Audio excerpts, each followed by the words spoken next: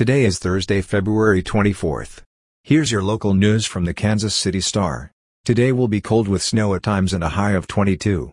Here's today's top story. The Kansas City Board of Police Commissioners will pay $900,000 to settle a wrongful arrest from nearly 6 years ago that put a 15-year-old behind bars for 3 weeks, according to sources with knowledge of the agreement. Under a newly formed settlement agreement, Tyree Bell will be awarded the sum for damages and court costs.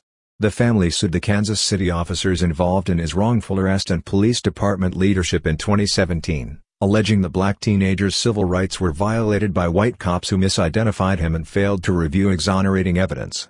The settlement is among the larger payouts originating from a case involving KCPD as of late.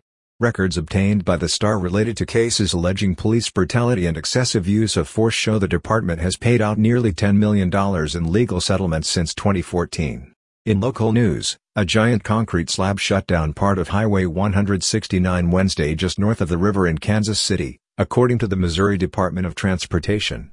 The estimated 50,000-pound slab fell off a truck traveling north on Highway 169 at Highway 9 near Clay County. The Missouri Department of Transportation asked for drivers to find an alternate route until the road was cleared. And finally, in sports news, shortly after the Royals said in October that they were studying the possibility of building a stadium in downtown Kansas City, the Star asked fans an important question: who should pay for it? While there was no clear consensus in the results of that poll, 35% of people who responded said the 3/8-cent sales tax that is still being used to fund renovations to Kauffman and Arrowhead stadiums, which were completed more than a decade ago, should be extended beyond its 2031 expiration date. But 27.6% of respondents said no money or tax subsidies should be utilized in building a new stadium. Those in the latter group may get their wish. Reps.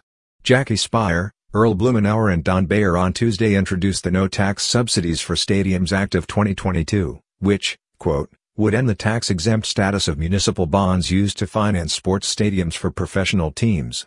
The Star determined a new downtown Royals stadium would cost between $500 million to $1 billion.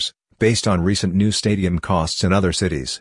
If the bill is passed, it would become law immediately, meaning John Sherman and his Royals ownership group wouldn't have an opportunity to use tax subsidies to build a new stadium downtown, or anywhere. You're listening to stories from the Kansas City Star. Find us at kansascity.com to read more about these stories and others.